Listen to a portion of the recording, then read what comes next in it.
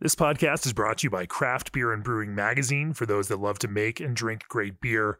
Learn more online or subscribe at beerandbrewing.com or find us on social media at Craft Beer Brew.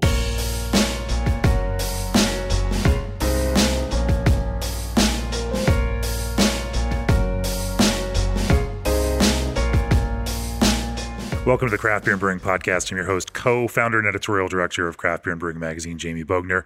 I am in Austin, Texas for another socially distant but in-person episode of the podcast. And I'm sitting in the tap room of Live Oak Brewing with head brewer Dusan Kwiatkowski. Hey, Jamie. Welcome to the podcast. Thanks for having me. Yeah.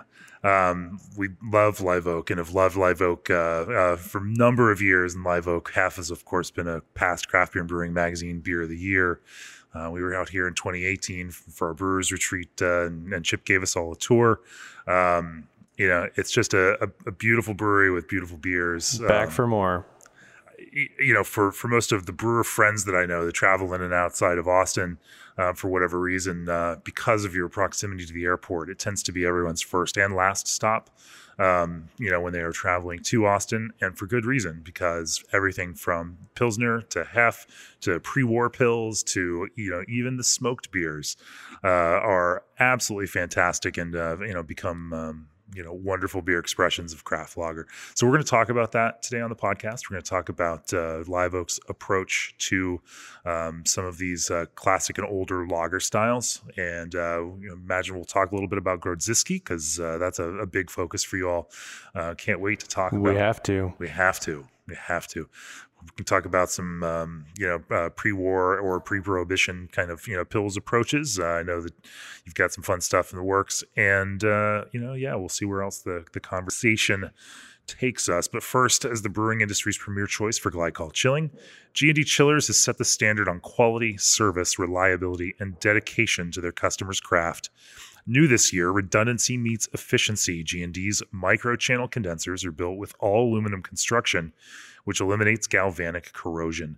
Using half the refrigerant of conventional condensers with fewer brazed connections translates to a lower GWP and less opportunity for leaks. Call G&D Chillers today to discuss your project or reach out directly at gdchillers.com. This episode is also brought to you by RAR North Star Pils, a new base malt to set your compass by. RAR North Star Pils is crafted for brewers looking for a domestic Pilsner malt with low color and low modification. North Star Pils carries overtones of honey and sweet bread, supported by flavors and aromas of hay and a nutty character. Suitable for any beer style, but particularly craft brewed versions of classic lagers. Let RAR North Star Pils guide your craft by visiting bsgcraftbrewing.com or contact them at 1-800-374-2739. So, Dusan, let's... That malt's on our list. We'll make a Pils with the North Star at some point this year. It's on the list. Do you have a running list of ingredients that you're intrigued to explore and use and test out? Yeah, it's, I guess, pretty extensive. We make Pils and Hef, and then for the tap room and beer garden, we'll pump out some 20 barrel batches with our old facility, small tank cellar. We've got like 3 little horizontal lager tanks. So we'll, as much as we can, we can do like, 9, 10 a year maybe. We can't quite get through them fast enough. I think we're adding to the list faster than we're crossing them off, but that one's on there. That one's on the list. Talk to me a little bit about your background in brewing and the path that you took to get here at Live Oak. Like many, I was home brewing in college with a couple buddies, went on some gear, and we made some English beers, and I never made lager beer. And then I think a little right after college, I was just trying to figure out what did I want to spend time doing and make some money. And I actually went over to Uncle Billy's on Barton Springs Road, and I was actually pestering Swifty, and he spent some time with me at the bar, and we were talking about beer, and he sent me over to Main Root, was making root beer in the back of White Mountain Yogurt, which was our neighbor at the old facility. And I talked with Mark was running the show over there, and he was like, I don't need anybody to make root beer, but Julie and Steve were in production over at the old place, just the two of them, and Chip was running it from the office, and they needed an extra set of hands, and I talked with Steve for a little while, and so Steve Anderson ended up hiring me.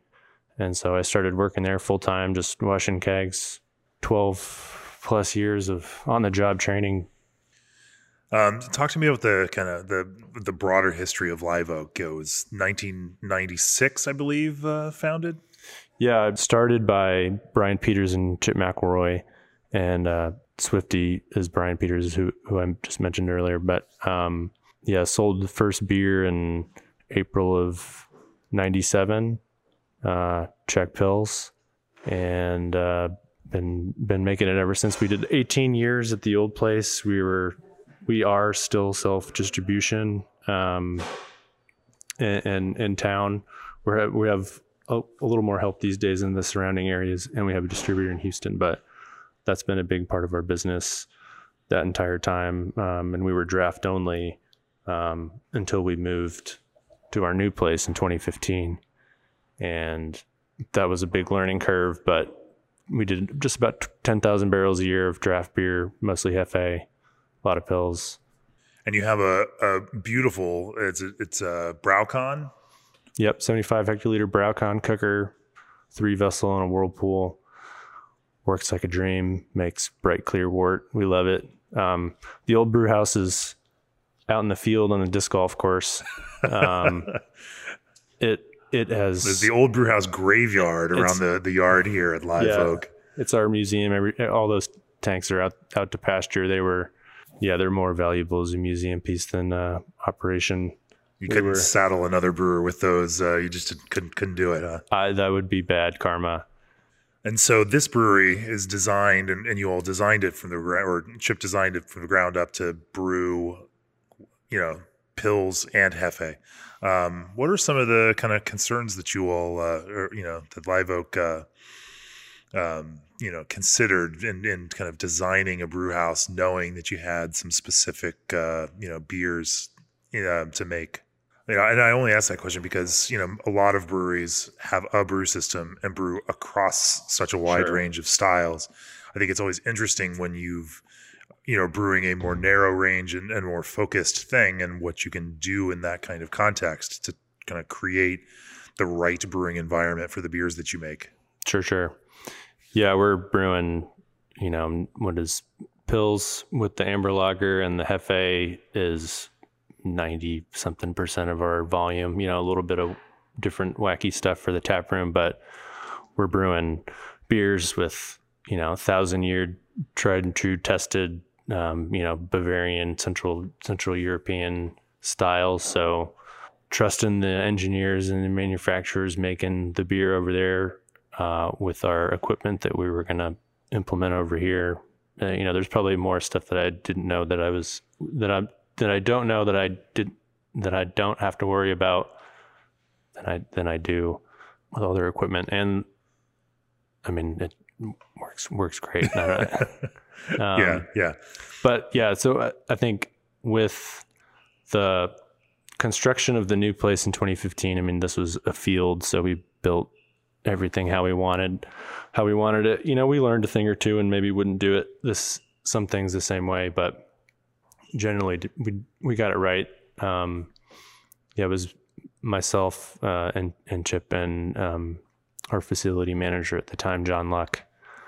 Yeah, it was 2014 was we basically hired the team, engineers, architect, and did all the designing, and then 2015 was building, and there's parts of 2015 that I don't remember because it went so fast. Right. Well, you've got a large fermentation cellar with a whole slew of horizontal fermentation vessels, and obviously a multi-4, vessel brew house system up here on a deck. Well, I'll add one thing about the new place and all the changes that we had with all the new equipment and new everything. the thing that really kept me from being, over the edge, anxious, nervous about the flavor of beer out of the new place was that we kept our yeast handling and fermentation the same, which is so much of it. And then the degree of improvement with the wort quality from the old cooker to this thing is extreme, but in a, extremely positive. When we were tasting the first batch, when it was like not even finished fermenting all the way, I was just so curious how it was going to taste. It tasted incredible, so much better than the wort at the old place. What did that process look like for you of testing the new system with those recipes that you all knew so well, and then dialing in those recipes on a new, larger, and in many cases better system? We got off on the right foot with the German, brewmaster and the commissioning team. Those two guys, they were like, "Oh, you're making a Pils and a Hefeweizen. Okay, this is like start here, and then make some tweaks." And so it was like everybody's familiar with it. It's like, yeah, we're not trying to reinvent anything. We're just copying. Oh, that's one way to make it sound so simple. But that's nice. The manufacturer at least had some kind of specs and ideas for, how to start. How many batches did you have to brew on it before you were really, if you felt like you had it dialed? I think we sold the first batch of Hef. I mean, there's like, with the alcohol being good and, the yeast was we knew what to expect there. It was just kind of getting the bitterness in, and it's so low hop bitterness. I mean, you're throwing in like a handful of hops, even in like a 60 barrel batch. So, so that was easy. The Pils took a couple brews to get the hops right because the boil technology. Efficiencies were so much better. Yeah, the efficiency, just the way it boils, the clarity of the wort too. I mean, we didn't have to use as many hops because it was just like boiled so much better, and the wort was so much brighter. It was extreme. I'm curious as to like how a different heating element in your kettle could change the brightness of the wort that you create. Well, we were, I think, burning it at the old place. Okay. A little bit. I mean, I'm being very critical, but yeah, the new cooker has an internal calandria. It pumps the wort, and there's no scalding. There's and I mean it's maybe not necessarily the boiling as much, but I'm kind of talking about the brightness of the hops. Okay. Just right. With the clear wort, there's no gunk in the way. The old ladder tun was letting just tons of porridge through, and that it's just compared to like bright wort in the kettle here. Right. Sorry. When let's talk about Pils and Pils itself. This the beer that you call Pils, and that's Pilz. Yep. Is designed as a Czech style Pilsner. Yep. Where did the original inspiration come from? 2.5 decades ago, back in the mid '90s, when Live Oak developed the recipe for the beer, and has it changed or evolved over those couple decades? Biggest change is probably the equipment that we have here now. Right. But it was initial inspiration. I know Brian and Chip, they were nerdy about it from the beginning. Before I worked at Live Oak, this is kind of a segue, but when I was in school at University of Texas, I had a studio class with a friend. I had two 4-hour studios on whatever day it was, and my friend worked at the Cactus Cafe, which is a bar on campus, just off the drag or on the drag, and he would work, and I would just go with him to work afterwards, and they had Pils on tap, and so I would just drink Pils.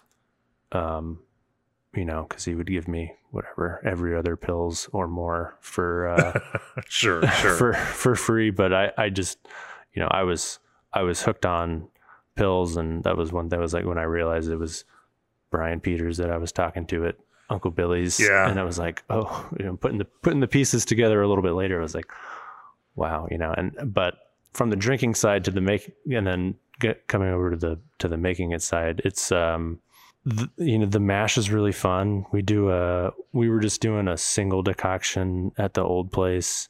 We were moving it into the kettle with a positive displacement pump and scraping it around with a giant paddle and then sending it back into the mash lauter. Now we do a double decoction, boil it twice. When we started making our German pills, which is just a step infusion, no decoctions. And we started using it with the same Czech barley, even though we're using German barley now for the gold. But the difference in color and flavor just from the decoctions is pretty significant. How would you describe it? It's noticeably darker. It's a fuller, with the Czech yeast, it doesn't attenuate as much. It's a fuller flavor. There's more malt flavor. Subtle malt flavors are hard to describe, but sure. You have to do the volume test. You just drink 4 half liters and then you'll know. It's like how fast are you drinking it? Because having talked to Swifty, he is not a decoction fan and takes the opposite approach to that. Mm-hmm. And so I'm curious, it is interesting, obviously being here at Live Oak where he got his start and, watching those kinds of contrasts evolve, and both processes seem to make really good. I don't know. Did he say that's why he left? There was an argument over doing decoctions or not. I think it was over horizontal fermenters, from what I understand. Uh-huh. He didn't want to have to harvest yeast on horizontal fermenters anymore. Yeah, that's the pain in the ass. But I imagine you wouldn't go to the trouble to do it if you didn't feel like it made a difference in your beer. Sure. And then, I guess we're kind of defaulting to, the fucking Czechs do it, so we got to fucking do it.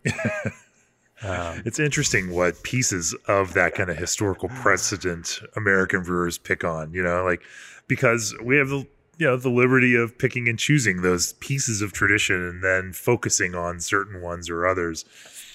And then, conveniently letting some others, move off to the side. And again, there are ways to make really compelling beers with these different techniques, but I'm just curious about why the pain in the ass factor doesn't really matter whether we do it or not, or we usually, if it's a pain in the ass, we usually do it. Let's find a way to make it harder for ourselves. Yeah.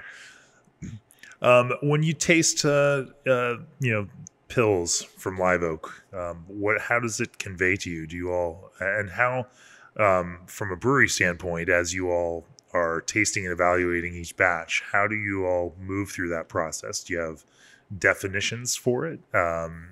Do you, or standards that you all have developed, and how do you maintain those kinds of standards or judge each batch and say, hey, this is it? It's been a couple of years since we made kind of a significant change where we moved our decoction steps, where we were doing our second decoction to heat up to mash out temperature instead of kind of a prolonged protein rest and a beta decoction moving boil heating step. I don't know, looking at the color, the Maillardiness of it without it being, tasting like it's suffering with attenuation, needs to be bitter. Who does that evaluation of every batch before it gets packaged and goes out? Well, I drink all of them. All our production guys are tallying up the attributes with finished packaged beer for sure. Okay. Everything goes into the draft lab shelf and gets a tongue on it. Through the pipeline, it's mostly just the cellar crew and me. But anytime anything goes in the bright tank, But you use Draft Lab software to kind of measure and track some of this? We do, yeah. Okay, that makes sense. And then how do you train all your all the brewery staff who are tasting these things and evaluating and making their notes?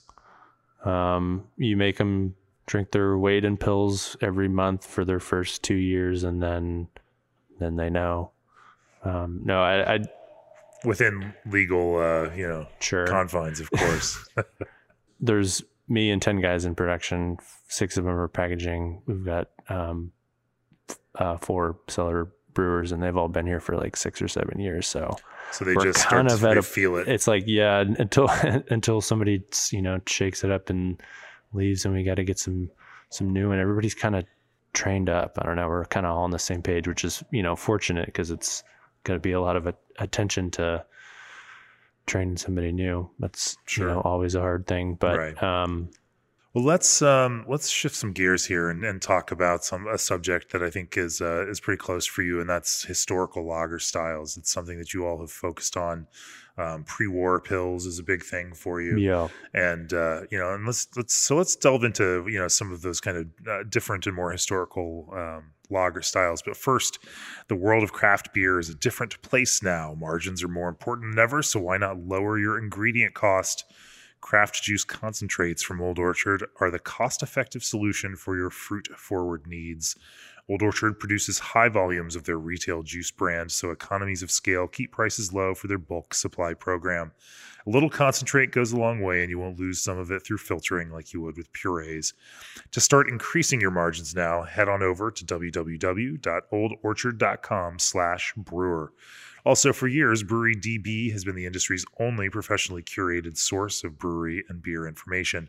In 2019, over 1 million taproom visits were made by craft fans searching for breweries on brewerydb.com.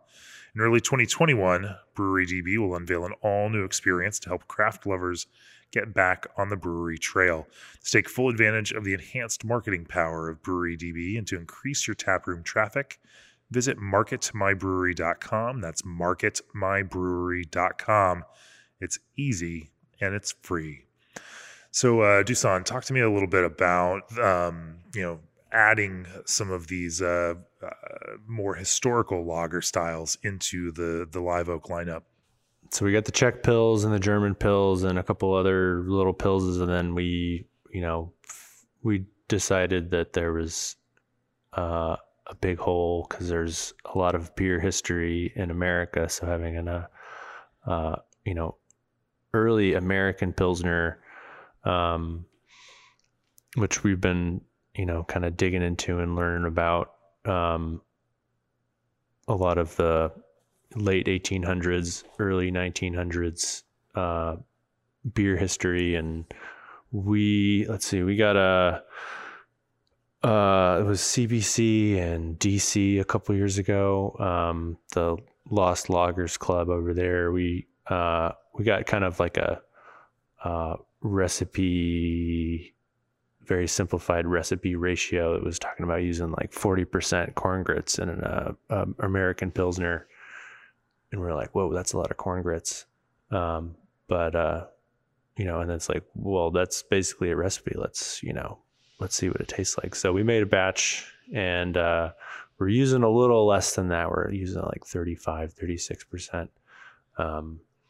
But it's, and we're calling it pre-war pills because in Texas, that was a term that you were until recently not allowed to put on a label because it referred to like pre-war strength. It's like higher alcohol beer. And there's some words and stuff that the alcohol authorities crossed out. But I think it was like 3 or 4 years ago but Chip really wanted to take advantage of that term, using that term, because pro is the well-known term. But it was, I think beer wise, you think prohibition, but life wise, the war was, a bigger deal to a lot of people. And so it was pre-war strength. And so that's why we decided to go with pre-war.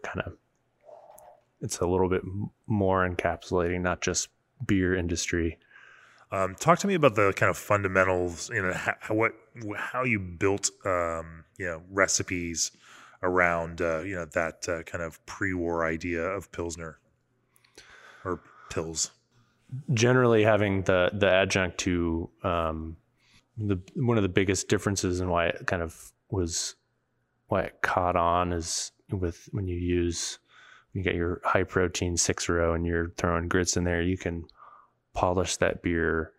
I mean, we use lenticular filters, which, they do a great job for us for the volume of lager beer that we pump out. They're pretty beefy as far as lenticulars go, but they can polish our pre-war corn lager up sparkly bright. And it's just a tiny bit of haze that will be on the Czech Pils or the German Pils or the amber lager. They're really clear, but they're not sparkly crystal, catch your eye out of your peripheral bright. And, that I think was a big part of why they caught on back then. It was like, look sparkly bright, light on the tongue, tastes light, compared to the heavy all malt, yeasty, ales that were predominant before that started to catch on. And so we were going to, try it out with the traditional 6-row barley. And if we could get 6-row barley for, as cheap as we can get our base malt, we would do it. But ultimately we're using our same base malt for it. But we're, we talked about this earlier, but we're excited to try Matt Riggs 6-row barley later in the spring, just to try flavor, because we tried it once. We used a Canadian 6-row from RAR. Flavor wise, I don't know, it seemed a little harsher, that batch. It was a little, I don't know, huskier, grainier, but I think the malt was a little chaffy and a little old when we tried it. So, you try something once, it's hard to form a full conclusion on it if it's like really not that off, but maybe we'll try it again. Yeah, it's harder and harder to even find 6-row these days, huh? Right. Yeah, that was the only one I could find. Yeah. So, and it's, for that reason, it's kind of like, well, I don't, maybe this malt was sitting around for a while. It's like, it was half chaff when I dumped it out, and then, a little lower bitterness compared to the German Czech Pils, kind of, American macro bitterness levels, maybe a little more aroma flavor, but it's like 24 IBUs, I think. What's the hopping approach to that in terms of hops that you use? Our hop use in general is pretty simple. It's Saaz and Sladek for the Czech Pils. Sladek's like a little higher alpha Saaz equivalent. Very good. And then Middle Fru, and we use Northern Brewer for our higher alpha bitterness, but that's it. So we use Middle Fru and we love it. So pretty much all our, Big Bark, Hefe, Gold, Pre-War, it's all Middle Fru. Mm-hmm. With the pre-war, there's an involved process to get corn to the point where you can brew with it. Talk to me a little bit about that alternate process of cooking your corn grits. Yeah, the brewer's grits are de-germed, get the oil out of there, and then we don't have a corn mill, so we get it milled up for us, but the mash is, we're making a big pot of grits. I think it's 400 kilos of corn grits goes into our 60 barrel batch of pre-war, and we'll mash it in with a little bit of barley. Those enzymes keep it from getting too thick. The first time we made it, we didn't put a little bit of barley in there, and it was corn magma. You could feel the bubbles in the brew platform. You say a little bit of barley, like how much is a little bit? Like 30 kilos and 30 kilos out of 800 kilos. Yeah. And then you don't need to go all the way up to 100 C. So we take it up to 94 C and then cool it back down manually as cold as we can get it into the, not quite down to 50C for the protein, but I think we get like 54, 55. It's as cold as we can get it, and then take it through all our steps of our regular step mash. Fermenting that beer, does it behave any differently in the cellar due to the different mash composition, or the kind of light brightness of the beer itself, or is it pretty typical with the rest of your lagers in that similar range? That's kind of all the same. I think look. It's one of this one. I look at it, I guess, so much I don't know how to explain it. It attenuates a little bit more, I think, is the only difference. Yeah. Well, let's change gears again and let's talk a little bit about Grodziskie. Now, this is another passion project for Live Oak because, let's say that style of beer is not one that American drinkers are just like begging brewers to make for them. It is definitely a labor of love and a beer style that you fell in love with. So it popped up on our radar, a blip from our friends in Krebs, Oklahoma. They smuggled some of the Polish ale yeast from the Polish homebrewers when the Browar Grodzisk closed in 91, and then it was like in the 2000s or something. They brought it back and they made a batch of Grods, and we've always loved smoked beers from going to Bamberg and drinking them, and smoked beers like time traveling beer wise. You're like going back to the cowboy campfire. Everything smells like body odor and campfire, but it's the beer part, and the beers are extremely well made. So that's, they're already good, and then smoke is just kind of an extra flavor complexity. And so we were like, oh, it's a smoke beer, let's check it out. Maybe we should make one of these. And we were making 30 barrels of draft only at the old place, and 30 barrels of draft only Grodziskie was, I think we eventually made a batch, but I don't think we sold it all. Yeah, so I think we made a batch, and it was, the Environment was offering their oak smoked wheat malt, which let us do it.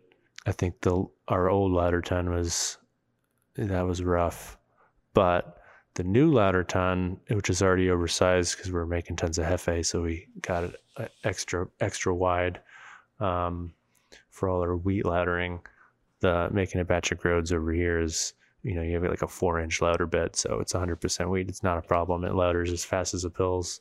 Sorry, I'm kind of jumping around. But so in 2017, we canned the Grods, and we brought it to the CBC in Nashville and got it to a guy who brought it to some Poles. And so we were there on their radar making Grodziskie over here.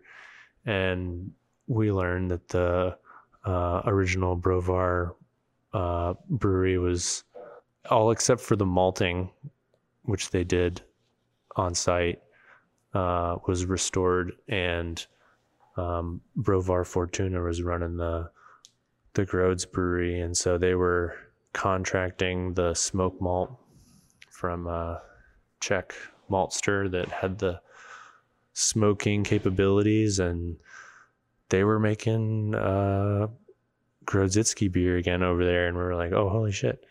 And they got their hands on some of our beer, and they reached out to us, and in 2018 we went over there to make a beer with those guys and just absorb all the Grods beer history. And when we were making it, we would get a batch of the Polish ale yeast from the lab and prop it up and use it. And I don't know if it was just because it was like a one prop use. It's like ideally you're using it and kind of, it's not just waking up and then fermenting.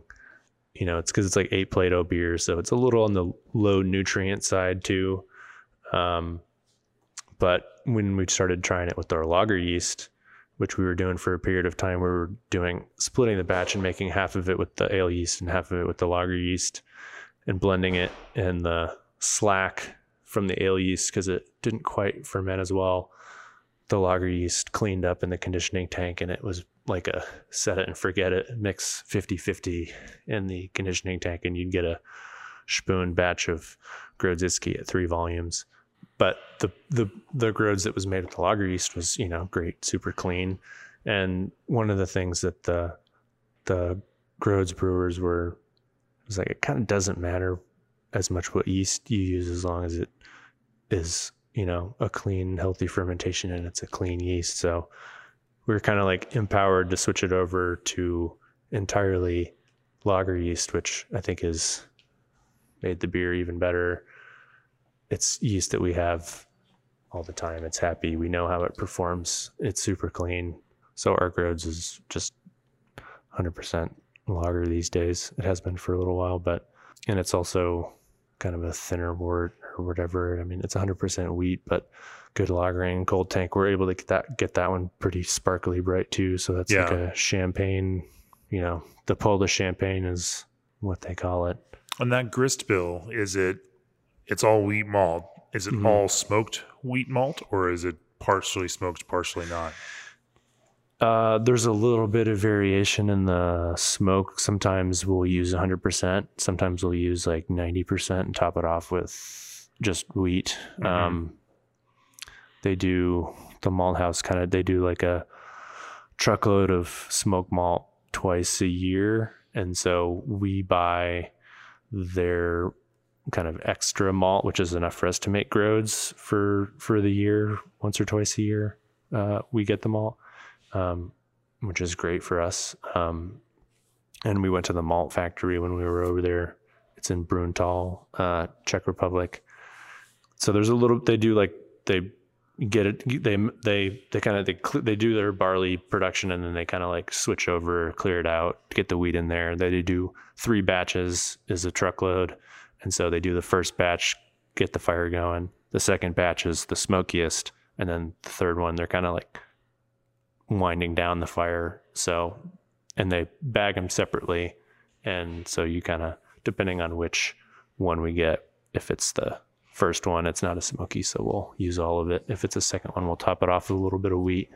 But depends on who you ask here, if it's smoky or too smoky. But it also depends on what you just drank beforehand, because if you drink a smoked beer and then you drink Grods, it's fine. Doesn't taste smoked at all. Yeah.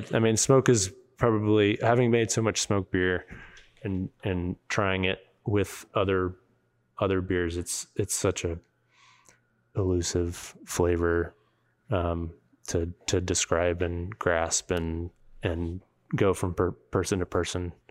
That sounds like a great entree to continue talking about smoked beer, how you're using it. I mean, I love the idea that, the idea for a lot of brewers of 100% smoked malt sounds insane and over the top, even though, I think most who brew with it understand that it doesn't quite work that way. And it's not just a, linear scenario where the more smoked malt you use, the more smoky a beer tastes. Let's talk a little bit more about that. But first, ABS Commercial is excited to be a part of today's podcast. ABS is a full brewery outfitter offering brew houses, tanks, keg washers, and small parts. As a part of ABS Commercial's ongoing Give Back campaign, they'll be giving away an ABS Keg Viking keg washer in June, so make sure to periodically check the ABS Commercial Facebook page to find out when the contest opens up and how you can enter to win a Keg Viking. So coming back from that break, now we've got glasses of Groats in front of us so we can enjoy drinking them while we talk about them a little bit more. So Dusan, I have to admit, I'm helping Stan Hieronymus cheat on you this year because he is committed to having Groats in his best of list for craft beer and brewing, and has done that, I think, 3 out of the past 4 years. He included another smoked beer in this past one, but then when Mary Kemper sent us all a note about them releasing a Groats themselves, I just sent her a note and said, hey, I think you ought to send one to Stan, because he's always looking for a Groats to talk about. And so that should be a requirement if you're packaging Groats in a mailable box, to send it to Stan. it really should. So I'm sorry that, I've kind of made it easier for him to cheat on you on that. Um, but I imagine that your gross will find its way back into, other means of him to mention it in the future. But let's talk about smoked beer. Obviously, I'm just glad people are, that the style is proliferating. Same thing with the Polish, the Polish Groves brewers. They were like, yes, just as much Groves, the Groves gospel, as much as whoever wants to try the malt to make the beer, like that's the whole reason for bringing the brewery back to life. So they don't care that you're kind of taking their thing and running with it. No, not at all. The opposite. They're just glad to see people out there doing it. And we were trying to do some Groves collaborations wherever we can. Trying to turn more brewers on to brewing this. Yeah, those that can sell whatever their brewhouse volume is of it, which can be a tall order depending on the market. But sure. Yeah, I mean, in Texas, it's hot as fuck in the summertime, and this beer is like sometimes keeps you alive if you're, especially wanting to get some vitamin D, you need to stay hydrated. So, and with the whole, barbecue history of Central Texas, it just fits so well. And that really is true. Like here, given that people are so used to the flavor of smoke, through smoked meats, that it becomes a natural thing. And, of course, if you were to drink one of these with some heavily smoked brisket, you may not even sense the smoke flavor in the beer quite as much. Yeah, it might just be just like a low gravity Pilsner. I mean, you have a couple of them and it kind of turns into that anyway. When you kind of get used to the smoke, it kind of fades. It can fade away and come back.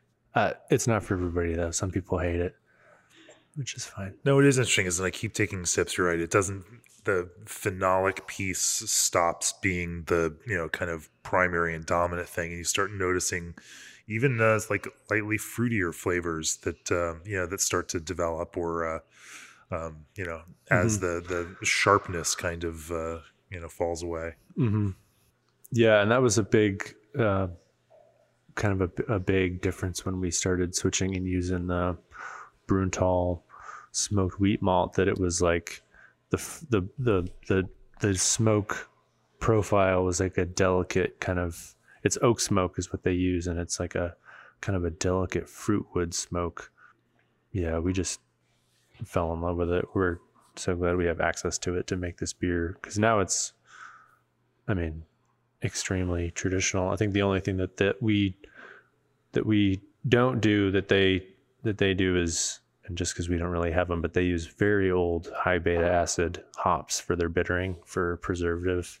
So it's like heavily hopped, smoke cured, lasts forever sort of deal. And it does, we've noticed that the shelf life is improved with this beer for those reasons, I guess. Yeah.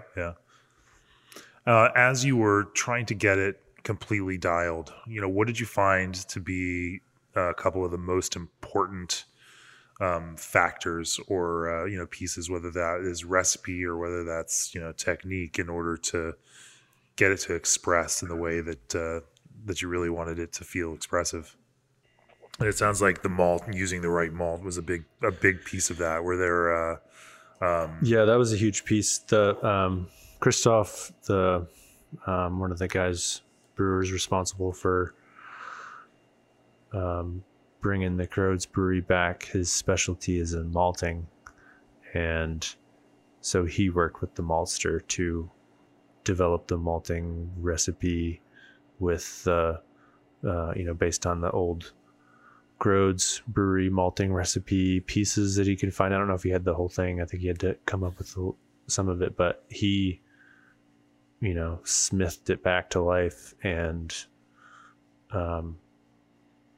it's malted as close as it was when they were making it too. So it's it's all in the the details with that part of the beer production.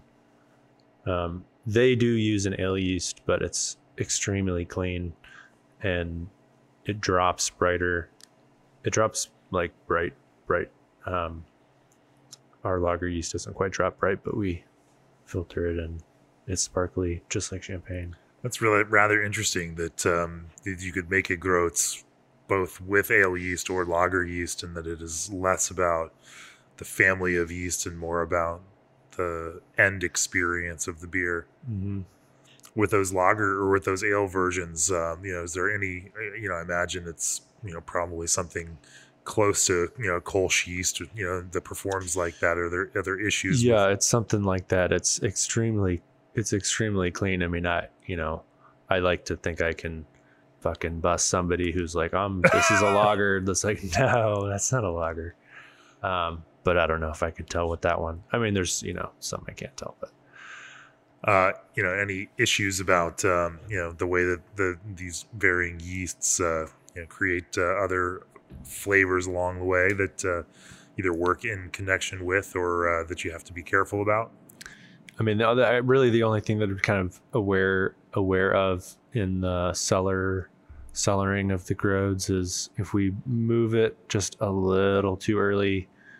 I mean, I guess the whole deal with moving lagers to conditioning is a little bit of sugar for spooning it up, but not too much. Don't want to take over too much yeast, but if it goes over a little early, you can get a little sulfur that'll stick around, and the smoke and the sulfur kind of teams up to be quite a potent little fire and brimstone right there. Yeah. The smoke, I think, is just like makes you extra aware of the sulfur, which being, a lager enthusiast, I sometimes crave it. I don't think it's, just a pinch is fine, I guess. But it shouldn't be too sulfury. So that's the only thing we're kind of extra sensitive to with the Grodes or any of the smoked beers. Yeah. With some of your other, smoked beers, and as I'm, looking at the tap board right here, you've got some real consumer hits like Heller Rauch and Schwarzer Rauch. Like big selling beers up there on the tap room wall. Yeah, we're forcing them on everybody. If we just make them all smoke beer, then whoever comes here to drink beer just either has to drink beer or go home empty-handed. I did love it a couple of years ago when you all showed up at the Great American Beer Festival, and your pouring lineup consisted of 4 smoked beers and nothing else. It was a definitive statement. It was a that's our true fans only. Yeah, that's our MO. Yeah, January is our, we didn't really have a party this year, but normally every year we have a big Rauch Fest, and we brew most of our beers in December, January. We have our smoked merits in the fall, that if there's still some, we'll pour it in January. But we've got maybe too many smoked beers on tap. Yeah, we made a smoked alt beer this year. We made a smoked ale. We made a smoky version of the Hefe one time. Schlenkerla makes a Weiss beer that's smoked, so we were trying that. We weren't crazy about the Hefe yeast phenols with the smoke. Similar to the sulfur smoke combo. I'm not a fan of that particular combination, so we didn't make that one this year. But smoking in lager beers, it's we just couldn't help ourselves. And we're even coming out with another smoked beer in March that's a smoked Bock beer, a pale Bock that's smoked with 25% corn grits. So we're just, we're going nuts because I don't think that's a beer that existed before. We kind of made that one up. Who are you brewing these beers for? I think we're brewing them for Chip, so he's got a lot of beer drinking to do. Yeah. I mean, it does fit the brew beer that you love to drink kind of model, I guess. We are, we're trying to offer a slice of, this is like our, just like the Bavarian, Austrian, Czech, Polish, we're honing in on the Bomberg smoked beer thing and just bringing it over here and just, blowing it up to a point where it's like, hey, it's a thing. Come try it out. I mean, I don't drink smoked beers every day. I drink a lot of Groats, but I don't drink, Hellbach every day. But, it's nice to try it with, having people come out and you just have an experience with it and just be open-minded about it. I mean, I think is one of the reasons why we took all the smoke beers to the festivals. It's like people are there at a festival and that's kind of the best reception is people are there to try different things and see what else is out there. And so they're kind of more receptive, already more open-minded. We don't have to, surprise somebody at the grocery store shopping for eggs. Like, hey, try the smoked beer. And they're like, ugh, no, thanks. Gross. Now, there's also something to be said, I think, for finding something that you all like to make and like to drink and then just going pretty hard in it, for the same reason that everyone, when you hear the words smoked beer, everyone in the beer world thinks of Schlenkerla, and even you directly reference them, like, because it is so Schlenkerla, so synonymous with smoked beer.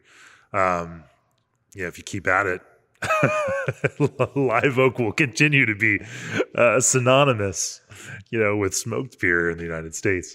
Yeah, we're working on our Bomberg on the Colorado identity. And that Colorado River is the river that brewery backs up to. Yeah, the Colorado River runs adjacent to our property. Yeah, that's why I mentioned that. You can't, wade into it, but you can see it. Yeah. Very steep drop into it. But for somebody that might be out there tackling their first smoked beer, what advice would you give to them, as they are trying to develop a recipe and figure this out?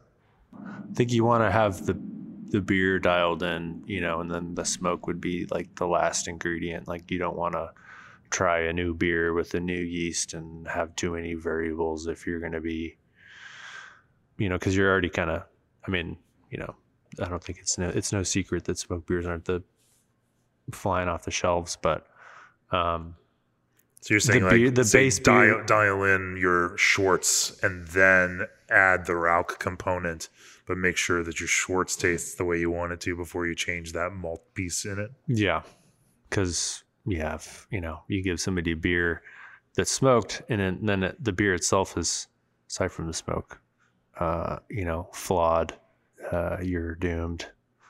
And as you then add that smoked malt component into it, are there any concessions or changes that you make to that as you do it? I don't know. I guess it's just the brewer's preference for where you want to start out with smoke potency, but we've used a couple of the Beechwood smoked malt varieties or malt manufacturers. We really like the best Beechwood smoked malt. It's a little bit more potent because we're, I guess, a little more seasoned on it, so we're not afraid to go a little more heavy-handed on it. And then, we are like trying to imitate Schlenkerla, and they are that beer is smoky. It's not subtly smoky, so that's kind of what we're going for. If you're thinking about, cooking one up, I'd start a little lighter, I think. I don't know. It's up to you, I guess.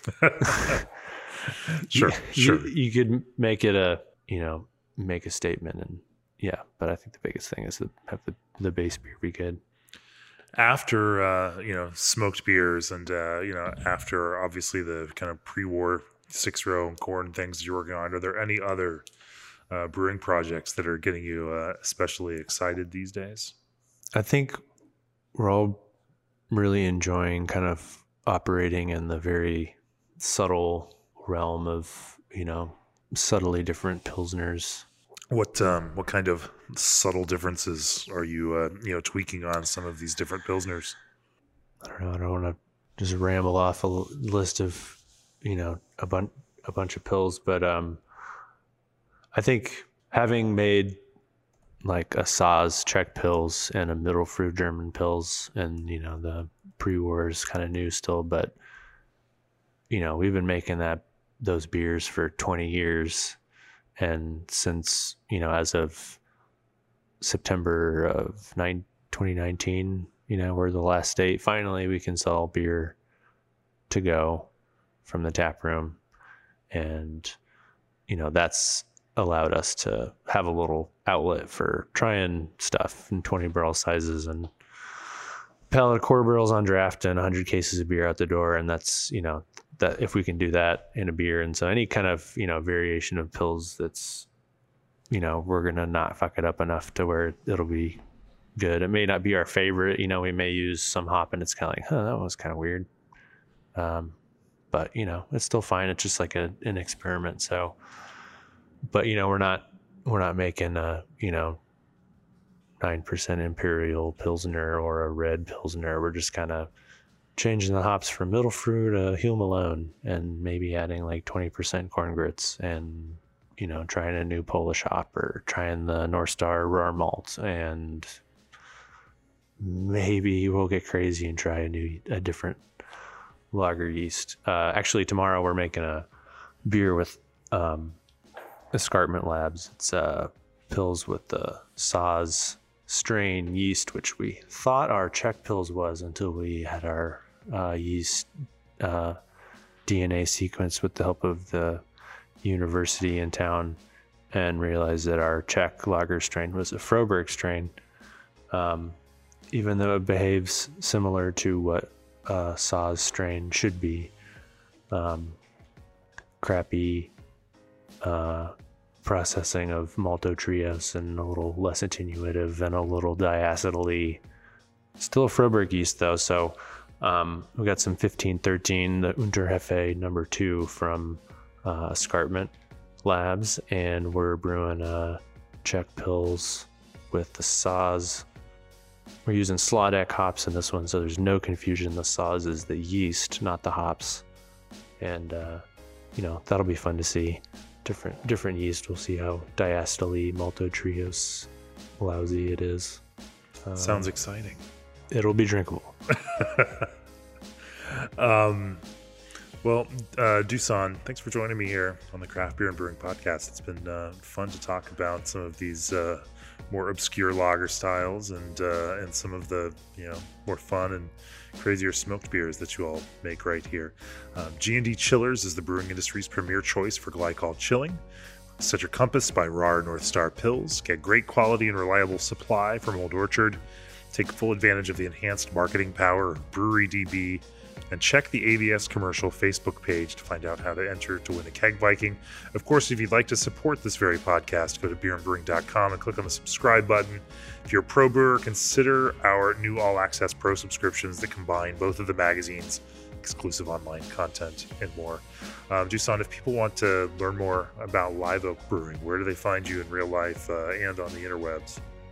Come to the brewery, and if you wander around in the back, we've got currently a 12-hole disc golf course, and I'm out there if it's not raining, so track me down and I'll buy you a beer, answer your questions. It's a beautiful location out here on the Colorado River, right across from the Austin airport, which people may have noticed as they were listening with planes flying over us. Packed full of live oaks, tons of shade in the summertime. It's a bucolic and beautiful location out here, and a wonderful place to put back a few lagers, especially, or some 3% growths, which you can drink like water out here. But yeah, thanks for joining me on the podcast. Cheers. My pleasure. Thanks for having me.